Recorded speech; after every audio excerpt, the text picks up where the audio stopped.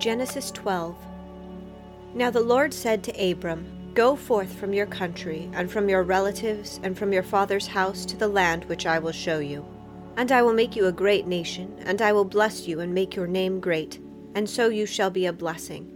And I will bless those who bless you, and the one who curses you I will curse. And in you all the families of the earth will be blessed." So Abram went forth as the Lord had spoken to him, and Lot went with him. Now Abram was 75 years old when he departed from Haran. Abram took Sarai his wife, and Lot his nephew, and all their possessions which they had accumulated, and the persons which they had acquired in Haran. And they set out to the land of Canaan. Thus they came to the land of Canaan. Abram passed through the land as far as the site of Shechem, to the oak of Moreh. Now the Canaanite was in the land. The Lord appeared to Abram and said, "To your descendants I will give this land." So he built an altar there to the Lord who had appeared to him.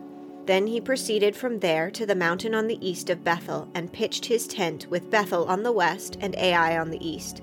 And there he built an altar to the Lord and called on the name of the Lord. Abram journeyed on, continuing toward the Negev. Now there was a famine in the land, so Abram went down to Egypt to sojourn there, for the famine was severe in the land. It came about when he came near to Egypt that he said to Sarai his wife, "See now, I know that you are a beautiful woman, and that when the Egyptian sees you, they will say, 'That is his wife,' and they will kill me, but let you live. Please say that you are my sister, so that it may go well with me because of you, and that I may live on account of you." It came about when Abram came into Egypt, the Egyptians saw that the woman was very beautiful. Pharaoh's officials saw her and praised her to the Pharaoh, and the woman was taken into Pharaoh's house. Therefore he treated Abram well for her sake, and gave him sheep and oxen and donkeys and male and female servants and female donkeys and camels. But the Lord struck Pharaoh and his house with a great plague because of Sarai, Abram's wife. Then Pharaoh called Abram and said, "What is this you have done to me? Why did you not tell me that she was your wife? Why did you say, 'She is my sister,' so that I took her for my wife? Now then, here is your wife, take her and go." Pharaoh commanded his men concerning him, and they escorted him away with his wife and all that belonged to him. Chapter 13. So Abram went up from Egypt to the Negev, he and his wife and all that belonged to him, and Lot with him.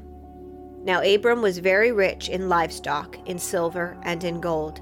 He went on his journey from the Negev as far as Bethel, to the place where his tent had been at the beginning, between Bethel and Ai, to the place of the altar which he had made there formerly. And there Abram called on the name of the Lord. Now Lot, who went with Abram, also had flocks and herds and tents, and the land could not sustain them while dwelling together, for their possessions were so great that they were not able to remain together. And there was strife between the herdsmen of Abram's livestock and the herdsmen of Lot's livestock. Now the Canaanite and the Perizzite were dwelling in the land. So Abram said to Lot, "Please let there be no strife between you and me, nor between my herdsmen and your herdsmen, for we are brothers. Is not the whole land before you? Please separate from me. If to the left, then I'll go to the right, or if to the right, then I will go to the left." Lot lifted up his eyes and saw all the valley of the Jordan that was well watered everywhere. This was before the Lord destroyed Sodom and Gomorrah, like the garden of the Lord, like the land of Egypt as you go to Zoar. So Lot chose for himself all the valley of the Jordan, and Lot journeyed eastward. Thus they separated from each other. Abram settled in the land of Canaan, while Lot settled in the cities of the valley, and moved his tents as far as Sodom. Now the men of Sodom were wicked exceedingly, and sinners against the Lord. The Lord said to Abram, after Lot had separated from him, "Now lift up your eyes and look from the place where you are, northward and southward and eastward and westward. For all the land which you see, I will give to you and to your descendants forever. I will make your descendants as the dust of the earth, so that if anyone can number the dust of the earth, then your descendants can also be numbered. Arise, walk about the land through its length and breadth, for I will give it to you." Then Abram moved his tent and came to dwell by the oaks of Mamre, which are in Hebron, and there he built an altar to the Lord. Chapter 14.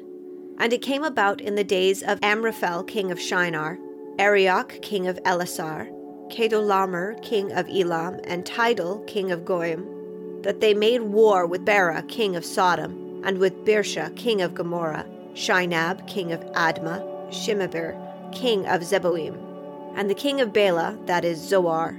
All these came as allies to the valley of Siddim, that is the Salt Sea. 12 years they had served Kedorlaomer, but the 13th year they rebelled.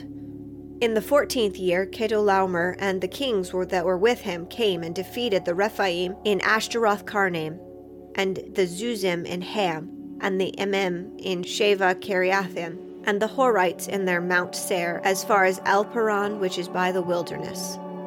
Then they turned and came back to En-Mishpat, that is Kadesh, and conquered all the country of the Amalekites and also the Amorite who lived in Hazazon Tamar. And the king of Sodom and the king of Gomorrah and the king of Admah and the king of Zeboim and the king of Bela, that is Zoar, came out. And they arrayed for battle against them in the valley of Siddim, against Kedorlaomer, king of Elam, and Tidal, king of Goim, and Amraphel, king of Shinar, and Arioch, king of Elasar, 4 kings against 5.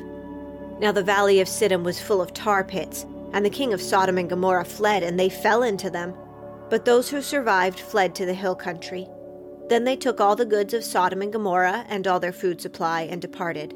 They also took Lot, Abram's nephew, and his possessions, and departed, for he was living in Sodom. Then a fugitive came and told Abram the Hebrew. Now he was living by the oaks of Mamre the Amorite, brother of Eshcol and brother of Aner, and these were the allies with Abram. When Abram heard that his relative had been taken captive, he led out his trained men born in his house, 318, and went in pursuit as far as Dan. He divided his forces against them by night, he and his servants, and defeated them, and pursued them as far as Hobah, which is north of Damascus. He brought back all the goods, and also brought back his relative Lot with his possessions, and also the women and the people.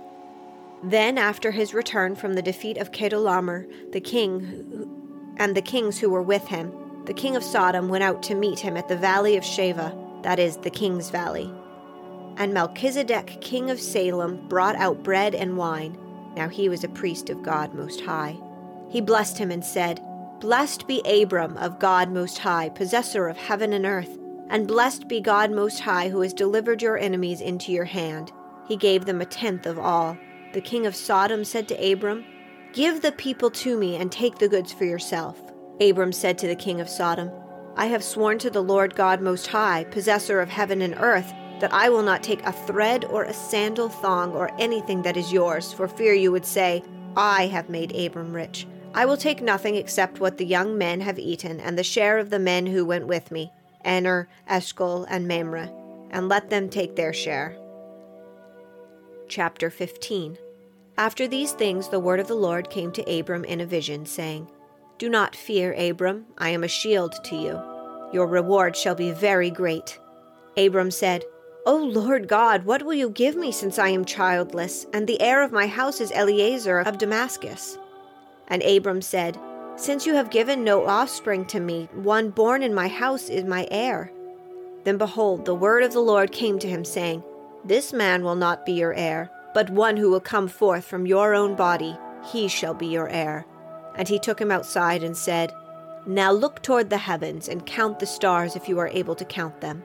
And he said to him, "So shall your descendants be." Then he believed the Lord, and he reckoned it to him as righteousness. And he said to him, "I am the Lord who brought you out of Ur of the Chaldeans, to give you this land to possess it." He said, "O Lord God, how may I know that I will possess it?" So he said to him, "Bring me a 3-year-old heifer, and a 3-year-old female goat, and a 3-year-old ram, and a turtle dove, and a young pigeon." He brought all these things to him, and cut them in two, and laid each half opposite the other. But he did not cut the birds. The birds of prey came down upon the carcasses, and Abram drove them away. Now when the sun was going down, a deep sleep fell upon Abram. And behold, terror and great darkness fell upon him. God said to Abram, "Know for certain that your descendants will be strangers in a land that is not theirs, where they will be enslaved and oppressed 400 years. But I will also judge the nation whom they will serve, and afterward they will come out with many possessions. As for you, you shall go to your fathers in peace. You will be buried in a good old age. Then in the 4th generation they will return here, for the iniquity of the Amorite is not yet complete. It came about when the sun had set that it was very dark, and behold, there appeared a smoking oven and a flaming torch which passed between these pieces. On that day the Lord made a covenant with Abram, saying, To your descendants I have given this land, from the river of Egypt as far as the great river, the river Euphrates, the Kenite, the Kenizzite, the Cadmonite, and the Hittite, and the Perizzite, and the Rephaim, and the Amorite, and the Canaanite, and the Girgashite, and the Jebusite. Psalm 148. Praise the Lord. Praise the Lord from the heavens. Praise him in the heights. Praise him, all his angels. Praise him, all his hosts. Praise him, sun and moon. Praise him, all stars of light. Praise him, highest heavens and the waters that are above the heavens. Let them praise the name of the Lord, for he commanded, and they were created. He has also established them forever and ever. He has made a decree which will not pass away. Praise the Lord from the earth, sea monsters and all deeps, fire, hail, snow, and clouds, stormy wind fulfilling his word, mountains and all hills, fruit trees and all cedars, beasts and all cattle, creeping things and winged fowl, kings of the earth and all peoples, princes and all judges of earth, both young men and virgins, old men and children. Let them praise the name of the Lord, for his name alone is exalted. His glory is above the earth and heaven. He has lifted up a horn for his people, praise for all his godly ones, even for the sons of Israel, a people near to him. Praise the Lord. Mark 5. They came to the other side of the sea, into the country of the Gerasenes. When he got out of the boat, immediately a man from the tombs with an unclean spirit met him, and he had his dwelling among the tombs. And no one was able to bind him any more, even with a chain, because he had often been bound with shackles and chains, and the chains had been torn apart by him, and the shackles broken in pieces, and no one was strong enough to subdue him. Constantly, night and day, he was screaming amongst the tombs and in the mountains and gashing himself with stones. Seeing Jesus from a distance, he ran down and bowed down before him, and shouting with a loud voice, he said, "What business do we have with each other, Jesus, Son of the Most High God? I implore you, by God, do not torment me." For he had been saying to him, "Come out of the man, you unclean spirit." And he was asking him, "What is your name?" And he said to him, "My name is Legion, for we are many." And he began to implore him earnestly not to send them out of the country. Now there was a large herd of swine feeding nearby on the mountain. The demons implored him, saying, "Send us into the swine so that we may enter them." Jesus gave them permission, and coming out, the unclean spirit entered the swine, and the herd rushed down the steep banks of the sea, about 2,000 of them, and they were drowned in the sea. Their herdsmen ran away and reported it in the city and in the country, and the people came to see what it was that had happened. They came to see Jesus and observed the man who had been demon-possessed sitting down, clothed, and in his right mind, the very man who had had the legion, and they became frightened. Those who had seen it described to them how it had happened to the demon-possessed man and all about the swine, and they began to implore him to leave their region. As he was getting into the boat, the man who had been demon-possessed was imploring him that he might accompany him. And he did not let him, but said to him, "Go home to your people, and report to them what great things the Lord has done for you, and how he had mercy on you." And he went away and began proclaiming in Decapolis what great things Jesus had done for him, and everyone was amazed.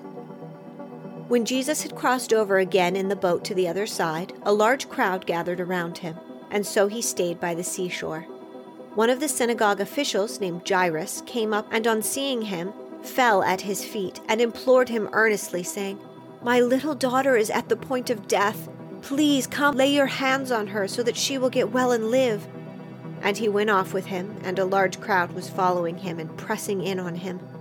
A woman who had had a hemorrhage for 12 years and had endured much at the hands of many physicians, and had spent all that she had and was not helped at all, but rather had grown worse. After hearing about Jesus, she came up in the crowd behind him and touched his cloak, for she thought, "If I just touch his garments, I will get well." Immediately, the flow of her blood was dried up, and she felt in her body that she was healed of her affliction. Immediately Jesus, perceiving in himself that the power proceeding from him had gone forth, turned around in the crowd and said, "Who touched my garments?" And his disciples said to him, "You see this crowd pressing in on you, and you say, 'Who touched me?'" And he looked around to see the woman who had done this. But the woman, fearing and trembling, aware of what had happened to her, came and fell down before him and told him the whole truth. And he said to her, "Daughter, your faith has made you well. Go in peace and be healed of your affliction." While he was still speaking, they came from the house of the synagogue official, saying, "Your daughter has died. Why trouble the teacher anymore?" But Jesus, overhearing what was being spoken, said to the synagogue official, "Do not be afraid any longer, only believe." And he allowed no one to accompany him except Peter and James and John the brother of James. They came to the house of the synagogue official, and he saw a commotion and people loudly weeping and wailing. And entering in, he said to them, "Why make a commotion and weep? The child has not died, but is asleep." They began laughing at him, but putting them all out, he took along the child's father and mother and his companions, and entered the room where the child was.